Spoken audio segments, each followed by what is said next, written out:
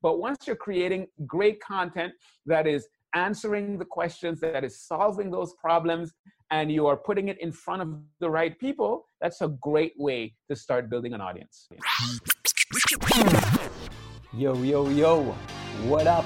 Welcome to the Mindful and Ruthless podcast, where you will learn the mindset, the strategies, and the tactics in order to develop a full stack life. Yo, he's a blogger, he's a father, he's a podcaster too. When he had his baby, he just had to come through. So he left his job as a professor 4 years ago. It wasn't easy, but he's talking about it all on his show. Yo! What's up, everybody? My name is Sagi. I am a very bad rapper and the host of the show. Today, I have a very special guest. He is a former university professor and the creator of a blog and podcast dedicated to helping people build profitable online blogs of their own. In this interview, we discuss how to build a blog that can eventually build your audience, which will eventually make it able for you to sell products to. So we talk about how to start writing content when you don't have any audience to consume that content. We talk about what it takes to create a blog as a side hustle. We talk about tips for maintaining healthy relationships while working on side hustles or online businesses as full-time. We talk into basically we talk about the big question, like, what should come first? The social community, your community, or the blog. So hear all about it and more on this show today. Ladies and gents, allow me to introduce to you Leslie Samuel, founder of BecomeAblogger.com and the Blogging with Leslie podcast. Let's get mindful and ruthless. What's up, everybody? Sagi here, and this is another Mindful and Ruthless podcast. And today on the show, we have Leslie Samuels. Leslie, what's up, man? Not much. How you doing, man? Dude, oh, great. I'm actually really happy that we could connect and we can actually shoot this live session, which we hadn't been able to last week because of the Facebook errors. Yeah. I'm glad we were able to work it out. Thank you, Facebook, for fixing whatever was going on. Yeah. I mean, it is pretty awesome that we can actually, connect through the different parts of the world. We're like saying last time, we should be thankful that we can actually do this, That's exactly it. I mean, we're on opposite parts of the globe. We're talking to each other in real time. We're streaming to the world on Facebook. I mean, this technology is crazy, man. Couldn't be better. Yes, indeed. Yeah, man. So today, everybody, just so you know, Leslie is a former university professor and the creator of Become a Blogger, which is basically a blog dedicated to, helping others build blogs and build them as a profitable online business. Leslie is also the founder of the podcast, which is called, it was called Learning with Leslie, right? And now it's called Blogging with Leslie. And now the podcast is also teaching people how to build great online businesses, using blogs as a platform and basically generating content based on their passions and their skills and taking it to the next level. That is correct. All right. So yeah, I mean, Leslie, you got quite a story, man. I know I don't want to get this whole session around the story because, we can talk a lot about that, but how about you just briefly kind of tell us your story of how you even became to be from a university professor into going into this. And basically, I know you got your job in the university from your blog, but anyways, we'll fill us in. Yeah. So this is what happened. In 2008, I was teaching at a high school, a boarding academy, a high school, teaching science and math. And I stumbled onto this thing called blogging as a way to make some money online. So I started blogging. I was making money. I was teaching people a little bit about what I was learning and so on. And then I decided, hey, this is going pretty good. What if I were to start a blog around something that I'm passionate about? Now, at the time, I wanted to be a university professor, but didn't have a PhD. So I figured, you know what? I'm going to start a blog and I'm going to teach what I would be teaching if I were a university professor. Forget the PhD stuff. I'm going to just do it. So I started that biology blog in 2010. In 2011, it landed me a job as a university professor. I did that for 3 years, and I realized that I was as much as I enjoyed my job, I looked at the professors that had been there for 20-something years, and they were still doing the same stuff, running around like crazy. And I didn't like that. My wife and I had our first child, and we wanted something different for our family and wanted more flexibility and so on. So I left the job, and now I'm doing this full time, teaching people how to take whatever it is they're passionate about, start a blog, grow an audience, and turn that into a business so that they can have the flexibility that it affords them. That's awesome, man. That's really great. And just like so when was that? When was that you left your full time, like your job in the university, to do this full time? Yeah, I left in 2000. It was the end of June 2014. So it's been about a little more than 4 years now. Nice. The end of June 2014. I left my day job the end of June 2016. So, oh wow! Yeah. And how was that transition for you? Was it a difficult transition? Was it easy? Because for me, it was rough.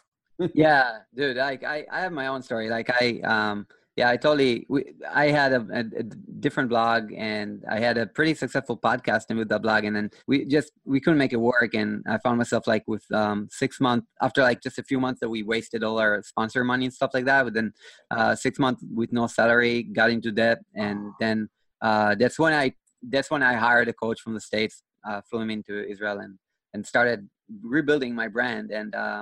And yeah, so we're talking now because I made it. Like I said, once if I make it, then I'm going to build like, a platform like you, like to help others like do it as well, and build their online brand. So that's why I really connect to your story, and I really connect to you leaving your day job to doing that full time and to everything that you're doing. So yeah, so I have tons of questions to ask you.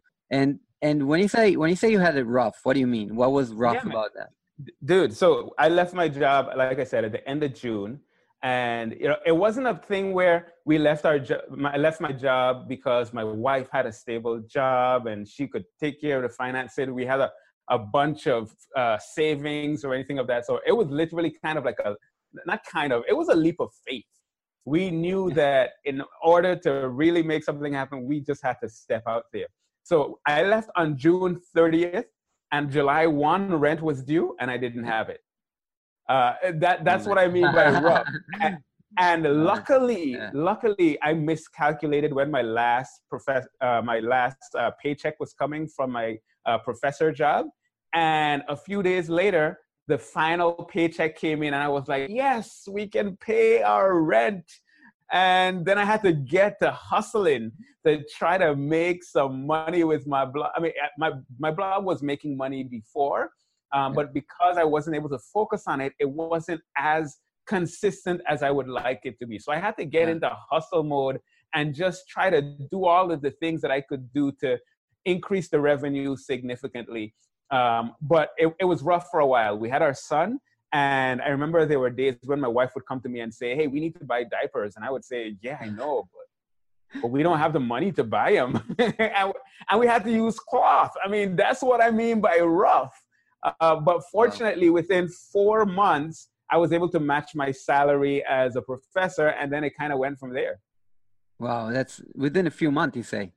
Yeah, within 4 months, four months exactly, I made what I was making as a professor. Dude, so wait, I wanna go back for a second, and kind of like, because there's a lot of people listening or watching this right now that do not know what exactly you made money from. There's people that I think most of the audience, and I recently ran a survey with the Mindful and Ruthless audience, and most of the people actually have their day jobs, and they are just thinking about launching their online brand, a blog or a podcast or something like that. And so I wonder, like, when you're saying right now, the blog was making money before you quit your day job, what wasn't making money off of, like, back then?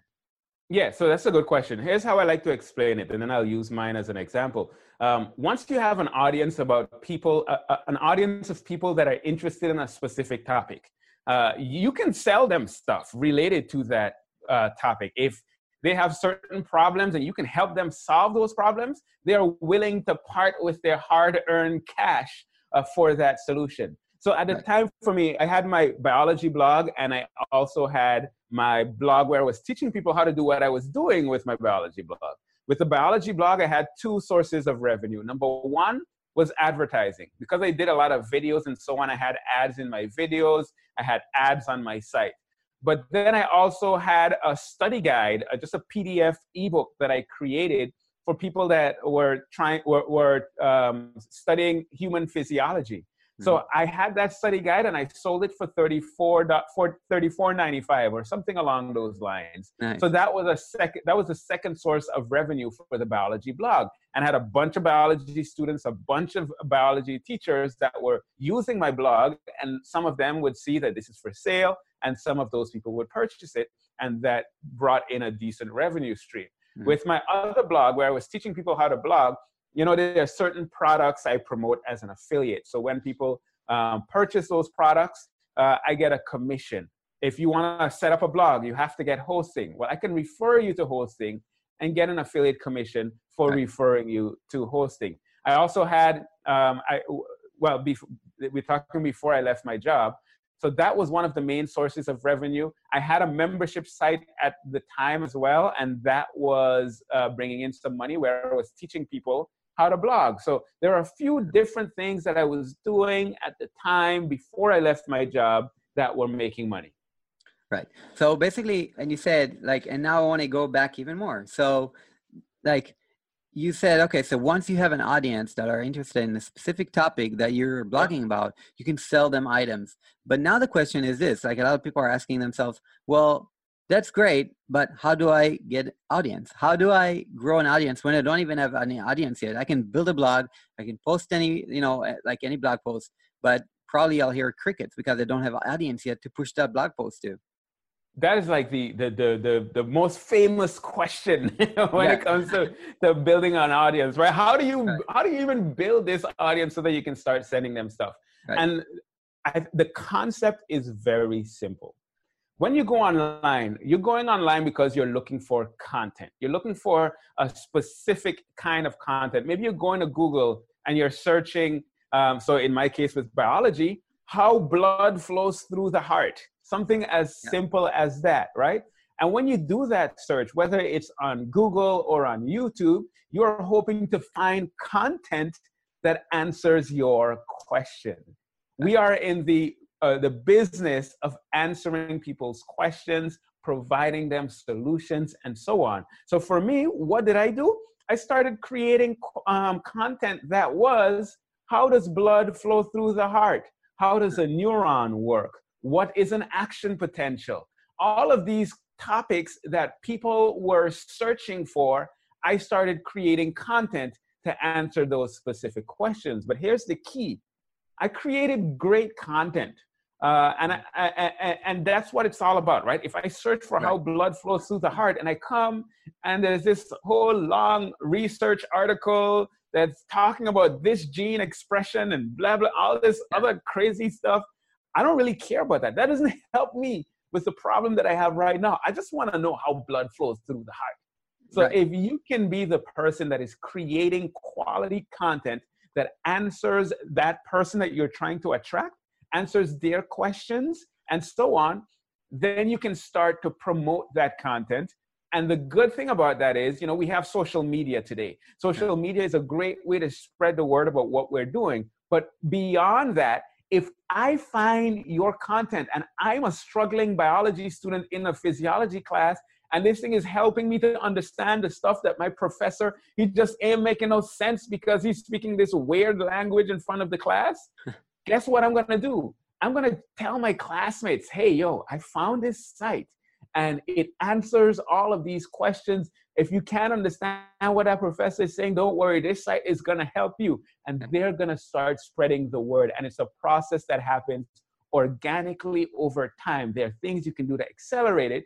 But once you're creating great content that is answering the questions, that is solving those problems, and you are putting it in front of the right people, that's a great way to start building an audience. That's an awesome kind of way to frame it. And now I want to get deeper on that. I want to ask you like this. So now, for instance, I'm asking you, I've done it, right? I don't know what you know about me, but I have Israel's most popular design blog, and I had another international design blog. So basically, you're in the biology niche, and I was you were in the biology niche. I was in the design niche. We're both in the niche now to to help other people do it as well. But because that's what people ask me all the time. So I write what I want to write about, or do I have to do research on Google, to what people are actually searching for? How do you know what to write about? Like, because you're more passionate about writing what you want to write about, right? But it's not probably what will get you the traffic to your website. Yeah, so I look at it kind of as a combination, right? It has to do with understanding your audience. Whatever you can do to understand your audience will help you to create the right kind of content. Now, fortunately for me, at the time I was busy. I was working at a job that was like full time and a half, it seemed. And I was working this business around the job, right? So I didn't have the time to spend and do a ton of research. But what I had going for me was I really knew my audience, because I used to teach the content when I was at a university. I was a teacher's assistant focusing on helping students that were struggling in physiology. So I had an insider's perspective as to what they were struggling with. And that's the kind of content I made. I literally just made a list of questions that people had, a list of topics that they want to know about. And I started creating that kind of content. Okay. But in addition to that, I started doing some keyword research. Fortunately, with the internet, we have these tools that tell us exactly, or at least pretty close to exact, how many people are searching for these specific keywords on a monthly basis and what the competition is like. You can use even the Google Keywords, keyword research tool, the Keyword Planner, in order to find some basic information about what people are searching. You entering some keywords and you see all of these suggestions of different keywords that people are going to Google and actively searching for. Well, you can now use that data to number one, decide on the kind of content you want to create. Number two, even if you've already decided on the content you want to create, figure out what wording is the best wording to use, because more people are searching for that, and there's less competition for that. And that can increase the chances that you'll get more of that traffic from the search engines. So I kind of look at it as a combination. Some of it's intuition because I understand my audience. Some of it is I've done some research to see what the data is actually showing. You combine those two, you have a powerful combination. Yeah, I mean, I think one of the things that I haven't done is do the research. Like, I always went on the intuition side, because like I was a designer. I knew what, people around me were looking to get. I was like studying at a design school, and I was like, surrounded by a class of students that I know what they needed. I was like, just I'll write it and it will be okay. But my blog hasn't seen that much of traffic and stuff like that. I think it just grew organically because I wrote so many blog posts that some of them just caught on. But if I was to do the research, it would probably be so much better and grow so much faster. It's interesting because I used to say, I don't need to do any research because I know my audience. And I did know my audience. But then when I started doing a little bit of research here every so often. And then over time, when I started looking at my analytics, the stuff that was getting me the most traffic was the stuff that I just kind of did some research and I realized, oh, that's an interesting idea. I would have never thought of that. I remember there was a search that was particularly popular, and that was pictures of the human heart. Very simple.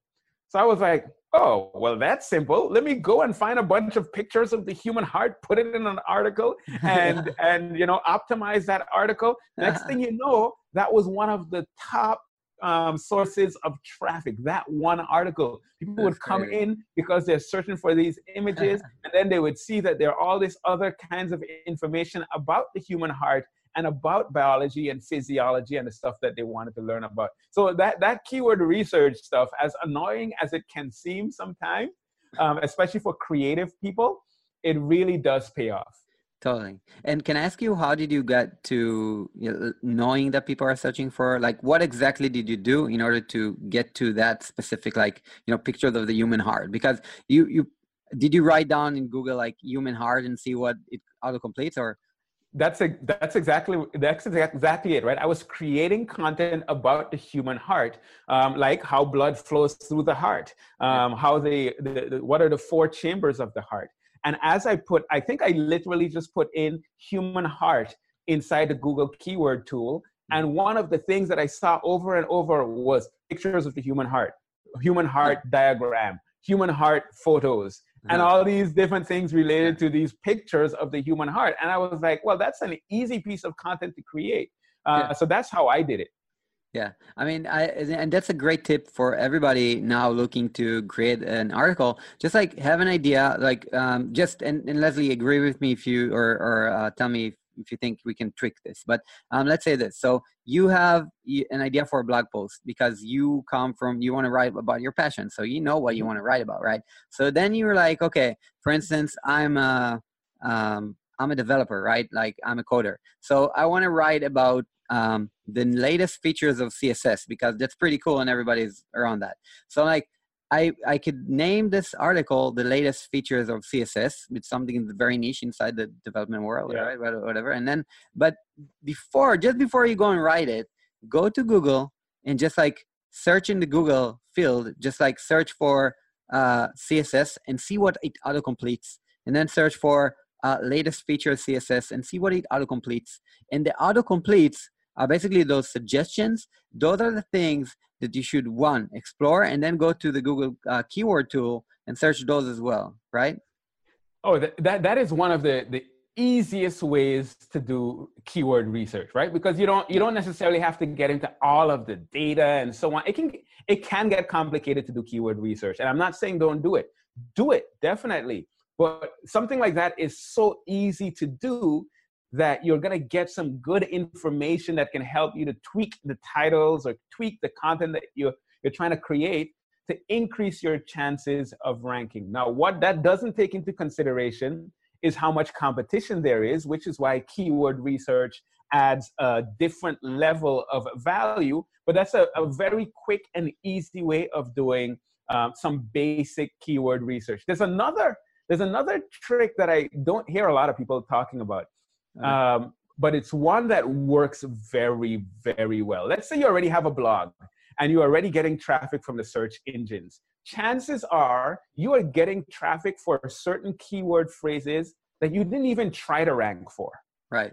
And when you set up your blog in Google Search Console, which is related to Google Analytics and so on, once you set it up in Google Search Console, it will give you data about every single keyword you are ranking for, what position you're ranking for in Google, and all of that information. Now, if you go in there and you see that you're ranking number 3 or 4 or 5 for something that you're not really trying to rank for, but because you just maybe mention it in an article, you're getting traffic for it, that's a very strong indication that if you were to create content specifically on that topic, it would be easy for you to jump up to position number 1. That's a quick and easy trick that you can apply. Just go in there and see what Google is telling you. Hey, I think you could do a good job at this. Well, then you create that kind of content, and you'd be surprised at how quickly you would rank number 1 for that piece of content. Yeah, it's like Google's giving you clues as to what you can do in order to improve your blog, like in like mass percentages. Exactly. Right. So now, like, okay, so people are now like saying, okay, thank you so much. Like Leslie, you gave us like amazing tips on now how to think about the idea for our blog post. Now we need to sit down and write it. Oh my God. You said you had a job and you had a wife and a kid, and like, how did you do it? How did you find the time to do those things? Okay. So this is the answer that some people aren't going to like, right? Yeah. Because what they might be expecting is for me to say, oh, okay, so you see how I just gave you this quick and easy secret for such and such. Okay, here's the truth. All right, you ready for the truth? The truth is this: it's hard work. I know that's not sexy. It doesn't sound appealing or anything of that sort, but it really is hard work. Yeah. Yes, there are things that you can do, like, set aside time every morning before the kids wake up, or before you go to do this and that, and just commit to writing for 30 minutes a day. And I've done stuff like that, or those kinds of things where you just make it a part of your daily routine. But when it came down to it, you got to figure out how you can work it into your schedule the best way that you can. When I started the biology blog, remember, this wasn't my main blog. my other blog was my main blog, teaching Huh. business and blogging and all that kind of stuff. Yeah. And I knew that I didn't have a ton of time to spend on the biology blog. But here's what I did with my main content from my main blog and the stuff that I was doing over there. Literally for a while, if I wasn't working at my job, I was working on my blog and I was creating content. And then I said, I need to find a way to bring this biology blog into existence without it affecting every other aspect of my life. So what I decided to do for that blog was I said, on Sundays, I'm going to spend all day creating as much biology content as is possible. And that was my content for the rest of the week. I'd create 3 to 5 pieces of content every single week while I was in growth phase. And it was literally just about sitting down and busting through it. I had my list of titles. This is the content that I'm going to be creating. And then I just start with the first one. Then I go to the second one. I go to the third one. And I built it into my routine. That is so important. That's amazing that you managed to get 3 blog posts a week with and again, I can really relate to everything you did, because back when I had a full-time day job as a director of design of a huge startup. By the way, do you know SimilarWeb? Yes, I do. Yeah, okay, it compares different sites on the internet and so on. Yeah. So I was the director of design of SimilarWeb. Cool. Yeah. So they acquired my startup. I was there for 2.5 years, started from the first designer, grew to being the director of design. At the end, when I left, that was the day job that I left. When I left it, I had 2 design blogs, 2 podcasts, 2 newsletters, in each one, basically. And then I know what you're saying, and so at one time I had my podcast, the international podcast, where I interviewed directors of designs from Airbnb, Facebook, all that. And I was saying, I really want to create a local podcast for my Israeli audience, but how can I do that? But you know what? I said, I'll just find time. When you have spare time, that means you can do something with it and create valuable content and help people. So, and that's it. And there's one other thing that I did, because you have to find the time, but you got to be smart about it, right? Yeah. So with my biology blog, it was primarily video content on that blog. And then there was written content that went along with it. Now, I know that I'm really good at making videos. I could make a video in no time. So what I did, I knew I needed to do something different. What I did was on the Sundays, what I'd be focusing on was creating videos. That was the content that I was creating on Sundays. And if I made 3 videos, great. If I made 5 videos, great. That was going to be my content for the week at that time. Then I passed that video on to my virtual assistant, who then went through and transcribed it, created the article, put it on WordPress, formatted, put images and linking to all that kind of stuff. Those are things, especially if you have a full-time job, you don't want to be spending all your time on that if you can afford to get someone to help you out. That's exactly what I did. I spent a few hours making those videos. I handed it off, and I had systems in place to get it from video to article, to published on the blog, to images, to links, to resources, all of that stuff. Nice. So basically, this is a great tip, by the way. A lot of people working their full-time day jobs don't know that they can hire a VA, and it's so easy. So what are your tips on hiring and finding some sort of VA? Yeah. So the first thing I would recommend is get very clear on what tasks you need them to do. I knew that my high value task was creating the content in the first place. Publishing it in WordPress, finding images, and anybody can do that. So what I did was I created a list of those tasks, and I literally went through and did those tasks myself. If you knew how to use a computer, I wanted you to be able to go through my guide and create what I need you to create. Post the articles, format the articles, add images, and those kinds of stuff.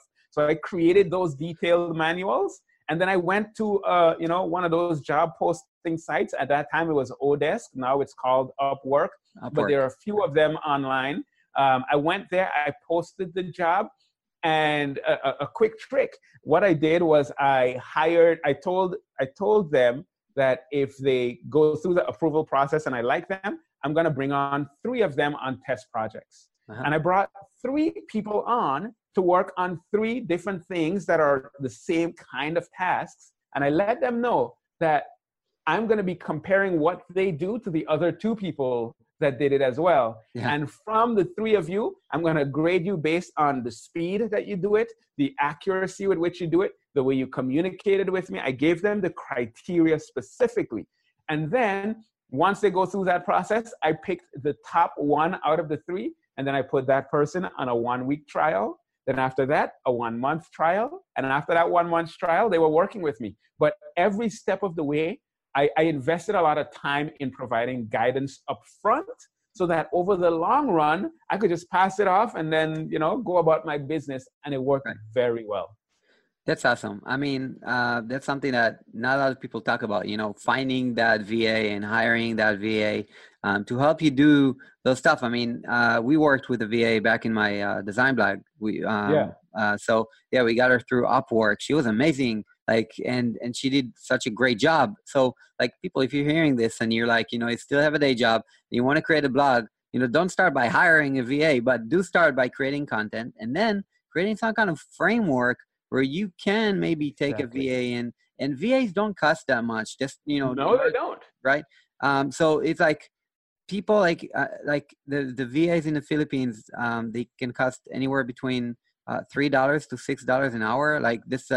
This is the pricing. I mean, you can find maybe, of course you can find things which are way above that, but I'm saying in the Philippines, that's how much people make. I mean, it's just, and they know English. It's the people are hardworking people. They're great people to be working with. I had an amazing experience with my VA back then.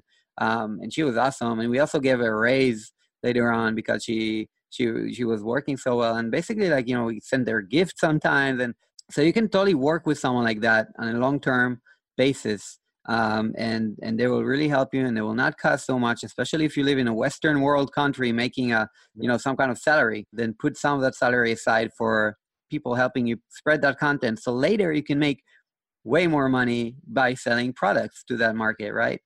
And that's exactly what I did. I got someone in the Philippines. At the time, I was paying something like $250 an hour. Yeah. And of course, it's gone up since then because my VA has been with me for so long. And she's absolutely amazing. If I look good online, it's because she's behind me making me look good. So it makes a huge difference, and it doesn't have to be as expensive as you would think. Right. And so basically, so you hired a VA and she helped you create that content. When you say on a Sundays, was that when you already had a baby, a baby in the house, or No. This was pre-baby. Pre-baby, okay. Pre-baby days. This is when I was married, but we were working at the high school. So this was before professor days, before baby days. Newly married. I spent way more time on my business than I should have, especially in those early days. And then I had to find ways to bring more balance into my life, and getting VAs was a part of that process. Right. Because I think one of the most important things is this, first of all, people understand if you want to have a successful side project, it does take time. You're saying you work Sundays. Our weekends in Israel are Friday, Saturday, and not Saturday, Sunday. So I used to work on Fridays, and I still work on Fridays, up until the afternoon when I leave my computer. But I work on Fridays, and you know what? I'm putting in the work now, so later I can enjoy that. But when you think about those kind of stuff, you have to put in the hard work.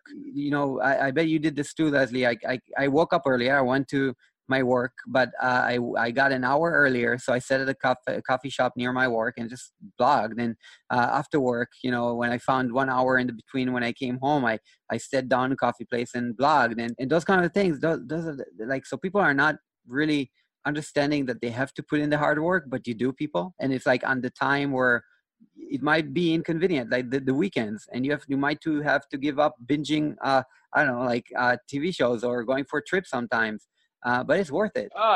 Don't take the TV shows away, somebody is saying. And what we're saying is absolutely, you have to, when I tell people my story, they're like, oh, really? You left your job and in 4 months you matched your salary? I want to do that. Yeah, but they don't pay as much attention to from 2008 to 2014 and how much crazy work it took to get to that point. Right. And then when I left my job, it was still a crazy amount of work to get to the point to where, you know, I can feel, all right, we're good. We're going to be able to pay our bills and all that kind of stuff. Right. It is hard. I mean, it's a lot of work. Now, today I don't work as much.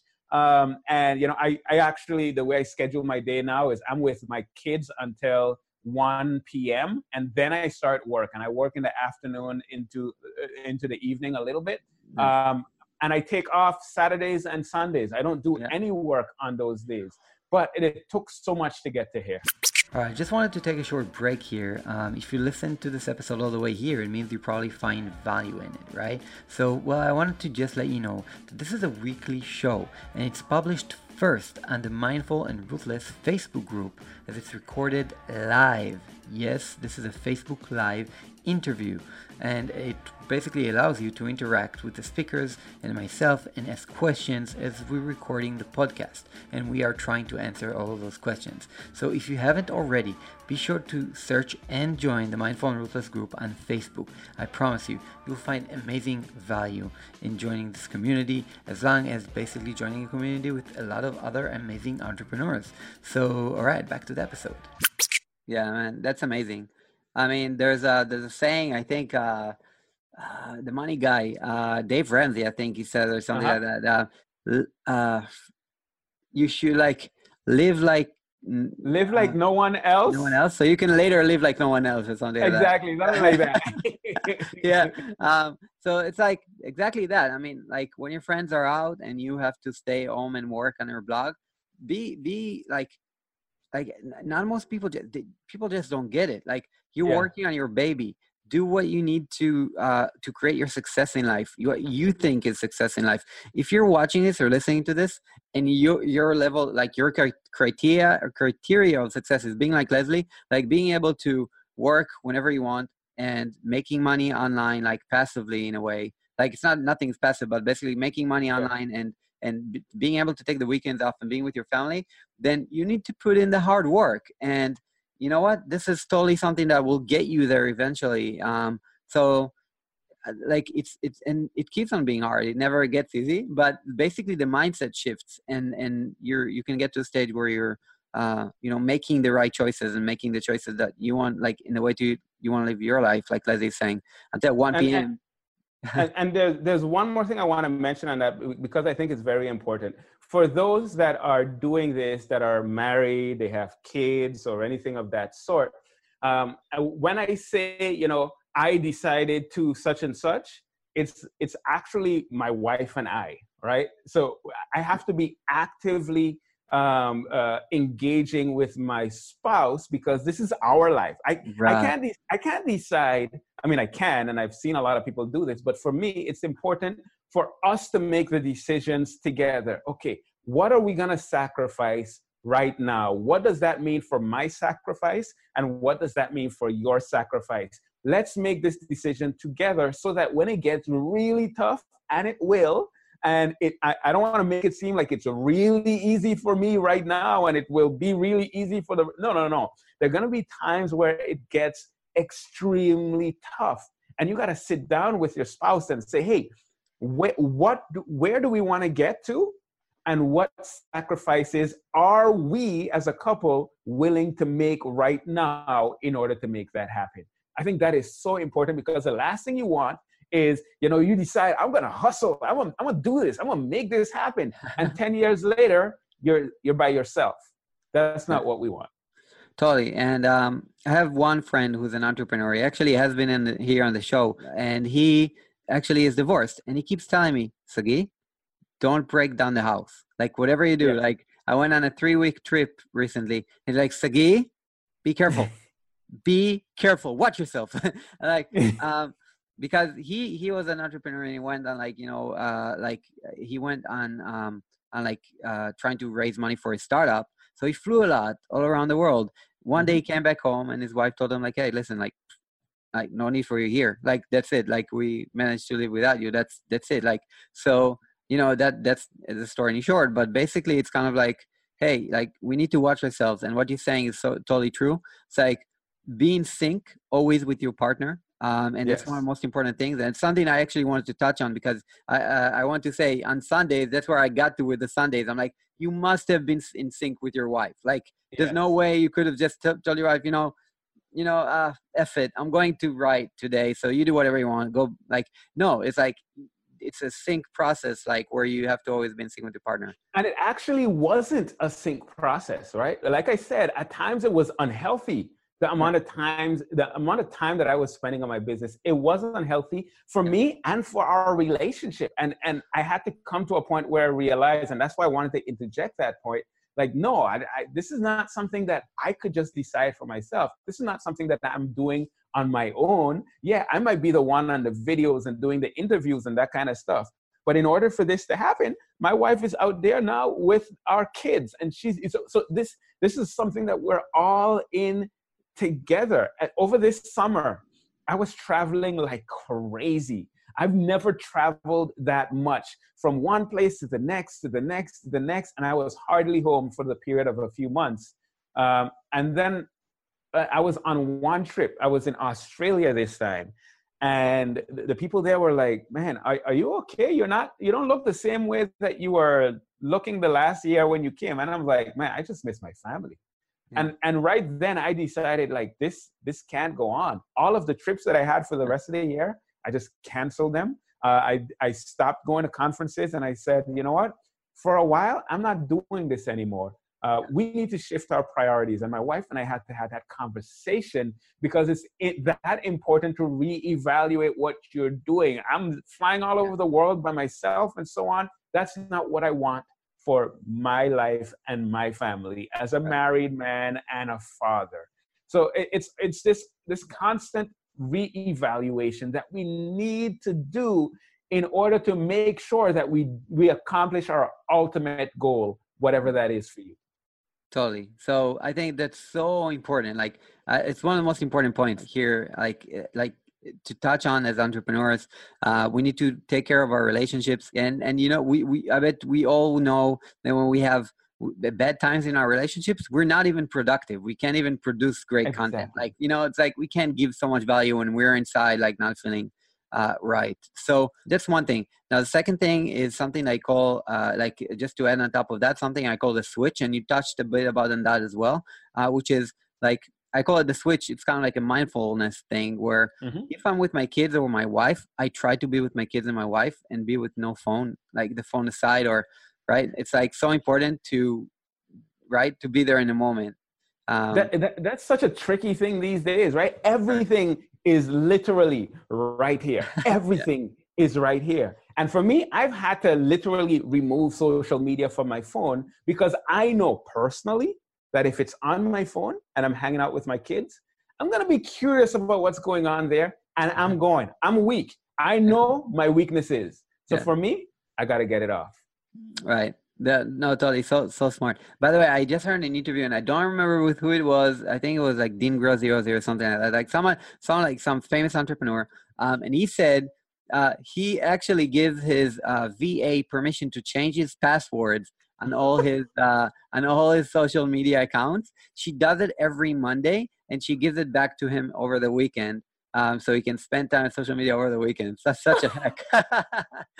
That's some dedication right there. yeah, it's totally great.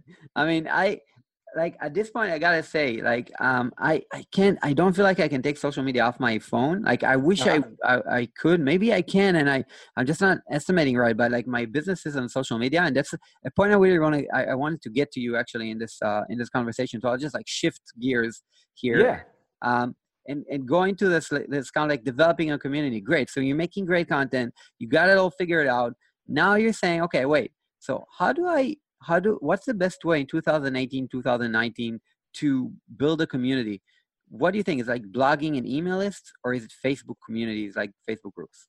Okay, so when you're talking about a community is no longer a place where there's one person speaking and a bunch of people listening, right? No, this is not a church service where somebody's preaching from the top or from the front, or a classroom where you're in the front and all of your students are there just absorbing all this knowledge. No, that's not a community. A community happens when people do life together.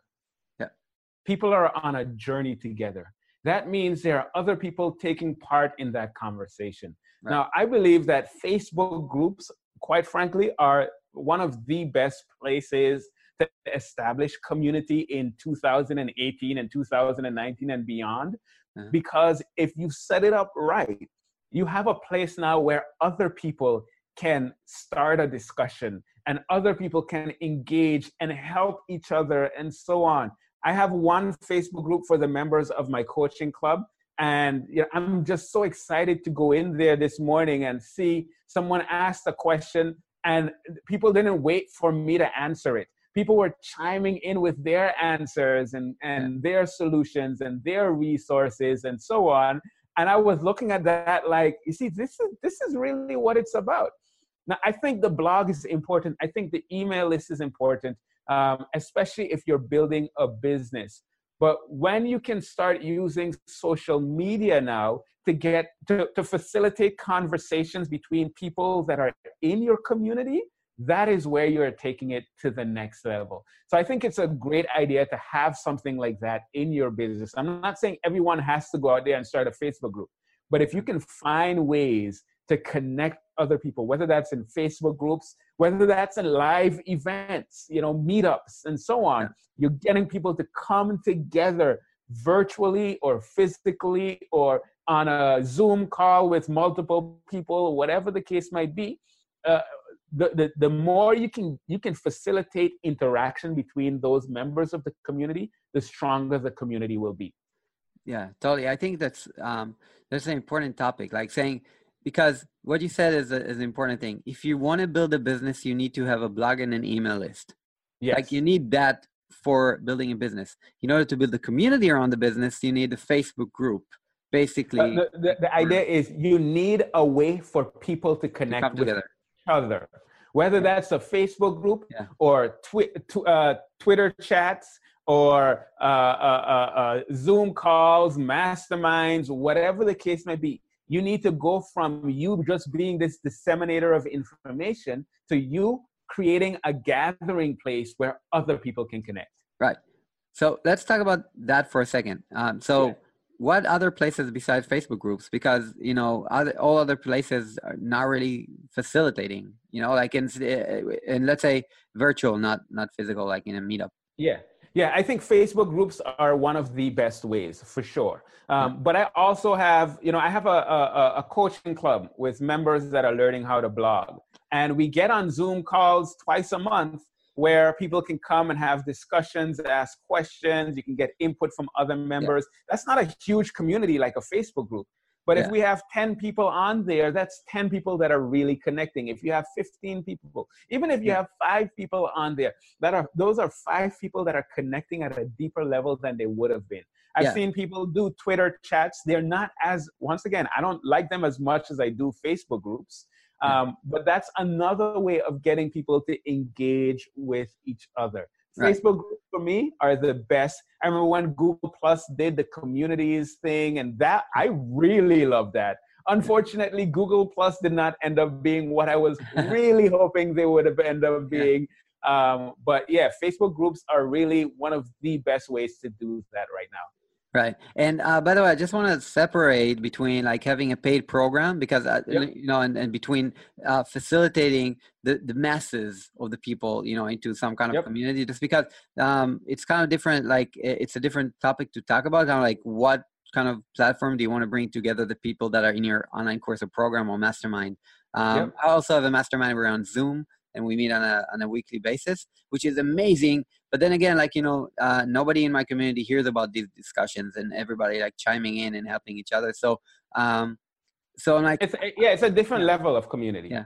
And people right now building their blogs for the first time in their life, having a day job and now starting their online brand will not think about the mastermind right away, I think. So that's why I was asking about so Yep. how does a person start? They start a blog, start an email list, right? And start Mm-hmm. making content first before they start the community part, or at the same time. What do you think? Yeah, I don't think there's one way to do it, right? I know people that have gone from the blog to building a community. I know people that have started with a community and then launched a podcast or launched a blog off of that, and then start having products and services and that kind of stuff. It's all about what do you want to focus on? If what you really want to focus on from the beginning is building a community, it actually may be a good thing for you to start a Facebook group and use that as the springboard for the other things that you want to do in your business. I have a podcast that I started with 2 other guys called 3 Men and Some Babies, where it's just 3 fathers talking about marriage and Nice. parenting and that kind of stuff. And we don't have a blog. It's just a podcast. Yeah. And the next step that we've spoken about is just having a Facebook group, because we don't want to go through the effort of setting up a blog and creating content for the blog and all that stuff as yet. But we could facilitate a Facebook group where people can come and have discussions. I don't know when we're going to do it, but we were looking at, and I'm the guy that teaches all about blogging, right? But for the purpose that we have for that, of just really focusing on building up that community of men, a Facebook group seemed like the perfect place to start. So it just all depends on your specific goals. What do you want to accomplish? Is it you want to really build a community first? Or is it that you want to establish yourself as an expert, as a brand and all that stuff? Yeah. Depending on those factors, you can start in different ways. Totally. And by the way, just to mention, I started Mindful and Ruthless in this whole community right now from a Facebook group. I went although I launched 2 blogs and first, blog first kind of mentality, and later Facebook group for each one. Then on this one, I launched strategically Facebook first in order to develop the community part of it. And then I started doing these lives inside the group. Right now we're live on the page. But it was basically live in the Facebook group exclusively for the people only in the group in order to develop this kind of thing around the group. So yeah, I mean, I'm that's the kind of stuff I'm thinking about all the time. It's like how involved should my blog be right now when I'm building an online business? Eventually, I launched.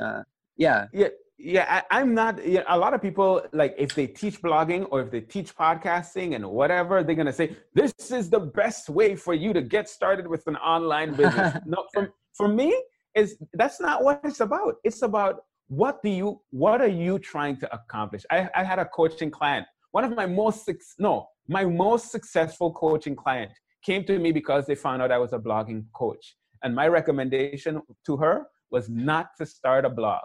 She had a service-based business and she had a few clients, and there were ways for her to start getting more clients. I said, forget about the blog. Let's focus on your clients. Let's focus on the onboarding process. Let's focus on building a team and all that kind of stuff. Yeah. And eventually she built that into such a successful business that she had processes in place to run that. And then she started a blog and a podcast, and that just skyrocketed her success. So it just all depends on the goals that you have for your business. Totally. And I think it's a great point to think about. And it's a great way to kind of also, I know we're this is coming to an end of the episode, but it's this is a great way to kind of I think we give a lot of things to think about for our audience. And I want to just now ask everybody here listening and watching, what are your questions? What are your open-ended questions and your open-ended kind of thoughts based on this, on this show? Feel free to post them in the Facebook community of Mindful and Ruthless, and Leslie and I will take a look at them and totally or here on the Facebook page, wherever you think, then feel free to just ask away, because we kind of we want to hear from you. What's your next step? What would you like to learn next? Now that we kind of covered how do you begin, right? And what are your thoughts about what we just talked about? So feel free to connect with us. Leslie, where can we connect with you, man? Yeah, the best place to check me out right now is with this free training that I put together called From Idea to Blog. And they can go to fromidea2blog.com, and that's either the number 2 or the letters 2TO. And they can get access to my training there. And that's one of the best ways to connect with me right now and get as much value as possible.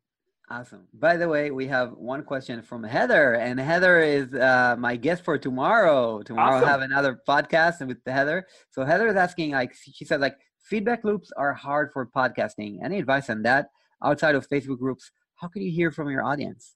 Oh, that's a great question, because the problem that you have with a podcast is that people are listening to it in their cars, they're cleaning the house, and then when they're done, they move on to the next podcast. They're not at a computer screen. So you have to make it you have to give them a compelling reason to come back. How about asking a controversial question or asking a simple question? I need to know from you, what do you think about, what do you prefer, starting a Facebook group or starting a blog? Come on over to the blog and give them a specific URL that is easy to remember. If this is episode 300, go to becomeablogger.com/300, and you'll get there and answer this. Keep the instructions extremely simple. Answer this one question. Let me know what you think about this one thing, and give them a specific place to do that in an easy way. That's one of the best ways that I've known, that I've seen to do that. If you want, you could say, hey, we're doing a giveaway. And when you leave a comment, you are automatically entered into this giveaway that we're doing. That's actually a good idea. I should do that. A giveaway that we're doing once a month or something of that sort. The more you comment, the more chances you have of winning. And it's going to be something, I don't know, whatever it is. That's actually a good idea. I might take myself up on that. Dude, that's awesome advice, man. Yeah, cool. And I gotta say one more thing, like, to add on top of that. Like, I heard my coach now, like, the one I hired when I was like back then, I heard him on a podcast with Johnny Dumas, and like he had a book out. So basically, he had a book out, and he told a great story on the podcast, and then he said, by the way, I just launched a book. Like, if this book is for you, like, check it out. It's on Amazon. This got me to stop. It was so hard, like, so great that it got me to stop in the middle of, like, I was with my scooter, like, in the middle of the way to work. I just stopped aside. I skipped up the scooter. I opened Amazon, like, I purchased the book right away. So that's like, if some story is strong enough, and the hook, it has some kind of CTA to it, CTA, like call to action, then totally, like, valid, it will happen. Like, you better make sure, like, these things will happen. And I paid my coach a lot of money since then. Like, that was just like, that one podcast got him, like, so much opportunities on his side as well.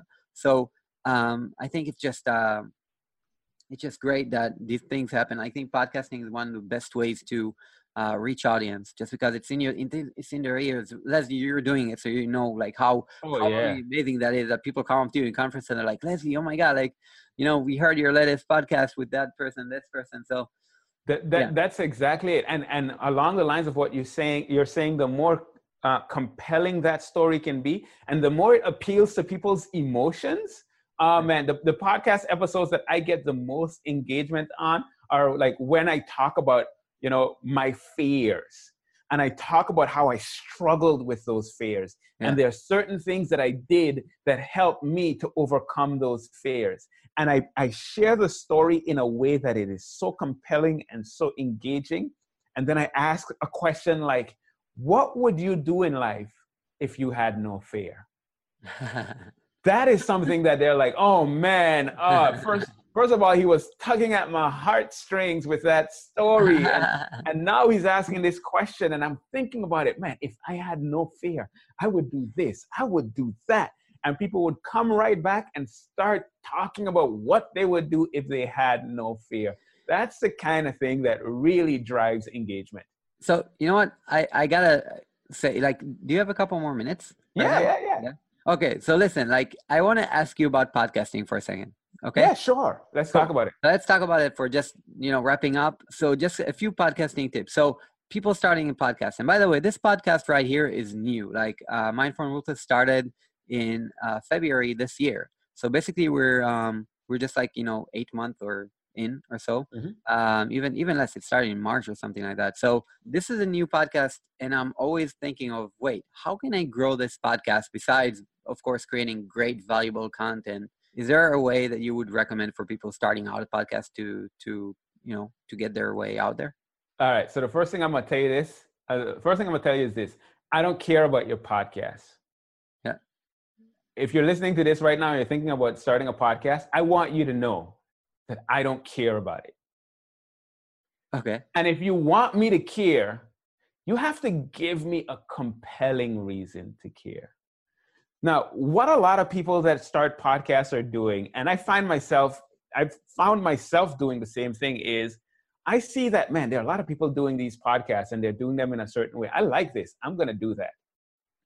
But nobody cares. If you do what everybody else is doing, you're not going to stand out. So the question then becomes, what can you do? This is the question I asked myself when I started my biology blog. What can I do that's slightly different?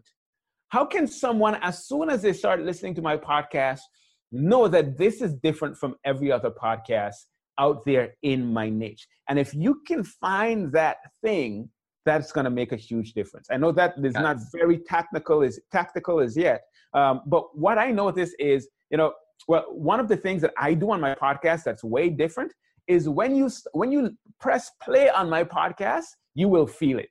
What do I mean by you will feel it? You're going to hear this music come on, and you're going to hear this crazy guy saying something like, hello, and welcome to another episode of Blogging with Leslie, the podcast where you learn, I learn, we all learn about how to build an online business with a blog. Not one blog that will fall by the wayside when Google has a mood swing. Well, I'm talking about one that will thrive no matter what gets thrown at it. And you know what I've had people say? I can't stand your podcast because you're too energetic. and when I heard that, I was like, yes, I'm turning off some people. That's the key thing. Because I know that if I'm turning off certain people, I'm also appealing to a different set of people in a much stronger way. Right. And I keep hearing over and over, I listen to your podcast because it is one podcast in this space that makes me smile from beginning to end. Hey, that makes me happy. So think about how you can just add something that's a little unique, come at it from a unique perspective, a unique angle, and that right there is going to be worth its weight in gold. All right, man. Yeah, I mean, it's totally making sense. I have something in mind, but I am totally I'm thinking about it. It takes time to create that uniqueness, specifically what I want to make. But yeah, I think I'll integrate it sometime. But yeah, it's it is totally something that you're totally true. Like, you need some kind of differentiation. And Johnny Dumas, by the way, he gets also the backfire on him being too energetic and amped up. And it's great, it's amazing when you can do that. If you get any haters, it's a good thing, because that means you got people that love you. So that's exactly it. And also do what we're doing right now, right? I'm on your podcast being interviewed, and there's some people that are listening to your podcast that are going to be like, man, this guy, and that's the key thing. You go on somebody else's podcast and you just over deliver value. Yeah. Some of the people on that podcast are going to want to know more about what you're doing. They're going to come over and check out your podcast. Podcasters listen to podcasts. So the more you can get out there and connect with podcasters in your space, and you featured on their show and they featured on your show, whatever the case may be, that helps to grow your podcast. Yeah, totally, man. Totally. So we'll sign up with this. This is amazing. Thank you so much for so much value. And really, it's been great. And I think we gave so many points to the audience that I think you gave very practical tips that they can use alongside with the mindfulness piece and the kind of the relationship piece, which is so important, in the high level. So yeah, thank you very much, Leslie. I appreciate it, and really, really appreciate all your tips. So you are very much welcome. Yeah, man. And one last final question is all this. Right. So we said we're going to find you from idea2blog.com. And correct. do you have any books, resources, like any YouTube channels, or what's your like favorite resources that you recommend to anybody that you talk to? Oh man, favorite resources specifically for starting a blog? No, like for any entrepreneur, online entrepreneur, like what's a great book or a great YouTube show or something like that you can recommend? Okay, great book. Number one, Deep Work. Okay. Because I think that's something that we struggle with so often, how to actually make sure that the work that we're doing is having the results that we want to have. Right. Another one that I'd recommend is the E-Myth Revisited. We talk about, getting systems in place and outsourcing and that kind of stuff. That is a great book for helping you to structure your business in a way where these processes are happening. I can recommend a bunch more books because I've been reading them like crazy, but those are the two that come to mind right now.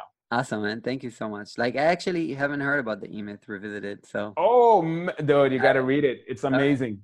Cool. I'll read it. I'll sure do. All right, man. Cool. So thank you so much, Leslie. Really appreciate it, man. And to everybody here, hope you enjoyed. And yeah, we'll see you on the next episode tomorrow, specifically with Heather Parody. Heather, thank you for being here as well and participating. Bye, everybody. Take care, guys. And that's a wrap. I hope you enjoyed this episode. And if you did, I would love if you could help me out and please rate this on iTunes. This is a new podcast, so reviews on iTunes go a long way. And also ensure that more people will just get to enjoy it. You only have to do this once, not every episode, and it has tremendous impact. Also, if you haven't yet, I would love to invite you to join the Mindful and Ruthless group on Facebook, where I host this show live and also share so much more with the members of the community. This will be a chance for me to get to know you better, and I love connecting with my audience. Alright, so until next time, remember to be mindful and ruthless. Ruthless with your gut feeling. Ruthless with your journey. Don't let anybody take you off your path, my friend. Keep on, and I'll see you in the next episode. Peace! Once you have an audience about people that are interested in a specific topic, you can sell them stuff related to that topic. If they have certain problems and you can help them solve those problems, they're willing to part with their hard-earned cash for that solution.